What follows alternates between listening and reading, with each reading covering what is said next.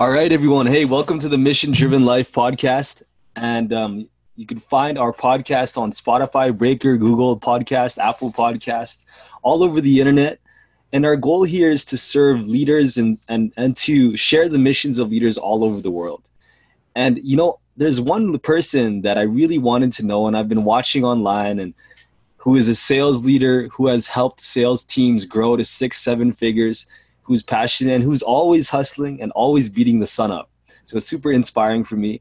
I have someone that I want to introduce you today. And for this very short podcast that we got for the next 9 minutes, I want to introduce you to Jason Weiss. Hey guys, how's everyone doing? It's an absolute pleasure to be here. I'm honored that Kevin reached out to me to come on, so thanks for having me. Thanks. And also, hey, we're going to be sending this off to like some of our like young entrepreneurs that are looking to get their sales teams right. So this is going to be a huge gift for them. Awesome. Glad to hear it. Nice. So I just got some questions for you here there, Jason. Yeah. What was your background with sales and leading sales teams? Yeah. So I first started in sales when I was 17. After I had graduated high school, had a friend of mine pitch me on joining martial arts classes in my area. So I signed up for Kung Fu and fell in love with it. The owner of that school happened to have multiple locations, and I had a friend in another town in one of his other locations that I was over often, and they were hiring. So I slid into a front desk position. Started doing enrollments for martial arts lessons and cardio kickbox when Taibo was really big back in the day. Nice. And, just happened to do really well. Went to a bunch of martial arts seminars, learned about sales processes from them and kind of how to do it, and kind of took off from there. So that was my real first foray into sales, face-to-face, large ticket, $3,600 3-year programs. Oh, that's awesome. So training, like getting people on martial arts programs. Yep, absolutely. Some of them were $150 class cards, but the real money was in upselling them to much larger packages. So, that's kind of where it went. It kind of transitioned accidentally into my first experience of leading. I call it a team, but it was 2 girls. One worked part-time in the morning to cover 2 kickboxing classes on Tuesdays and Thursdays. The other worked part-time at night to cover some of the kickboxing classes. And the real extent of my leadership with them was how many signups did you have? So I knew nothing about training salespeople. I knew nothing about working with teams and making them better. So I just kind of happened into it. Took a brief respite from sales as I became a police officer in Washington, D.C., spent a little time down there. And when I got back into sales, when I moved back to New York, where I'm originally from, I interviewed for a supplement company on Long Island where they were looking for a team lead to run their inside sales teams. So one of their inside sales teams. So, during the interview process, they asked if I had experience managing people, and I totally did. It was like 2 people, 10 hours a week. Like, that counts. So I told them yes, and I got my first formal and official sales team from them. The big thing, and again, this is a rookie kid going in, not knowing much about sales or leadership or anything like that. It took me about 6 months of running my own team before the department manager came back and said, okay, you know what? You're awful at your job. I'm taking your team away, and I'm taking every other team lead's team away because you have them doing the wrong thing all over the place. Our compliance was just terrible. We were breaking rules on claims we could make for the supplements. We were too vague with the subscription continuities and the auto ships for the customers, and it was just awful. So I took that as a learning experience. I lost my team for probably close to a year.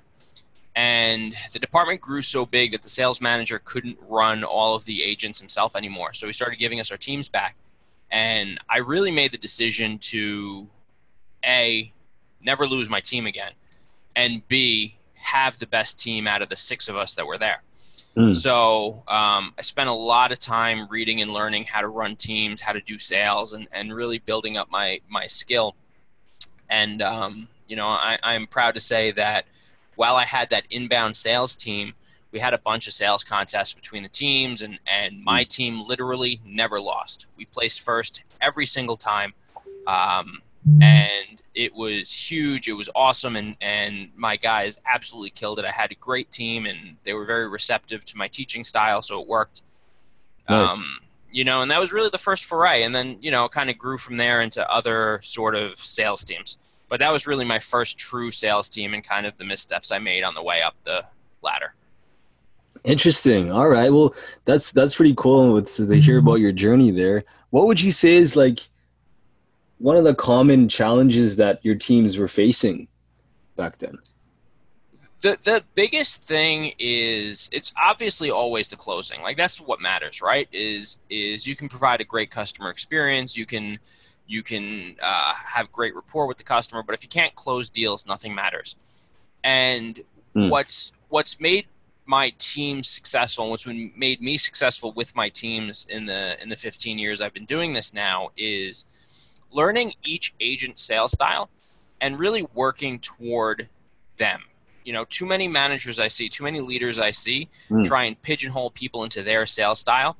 When I'm selling and when I'm pitching, I have very flowery word tracks that I use that a lot of people who don't have the same vocabulary as me and don't speak the same way I do with the same type of inflection and tonality, it just comes off as cheesy. It works for me because it's my style. So, the best agent I've ever worked with was very robotic. His pitch, if I ever played his call for people, they'd be like, there's no way this is your top guy. But I worked with that sales style he had, which was very monotone, very straightforward. He pitched the same way every time, and his performance was consistent because he was consistent. So learning to work with those different sales styles is what's really kind of blown up my my team's performance. Amazing. That's great.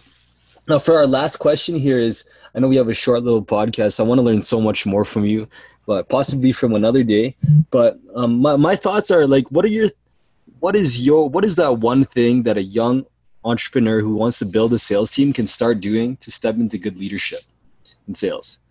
The number one thing is always consume content, read, listen to podcasts, learn from people who've been there before you.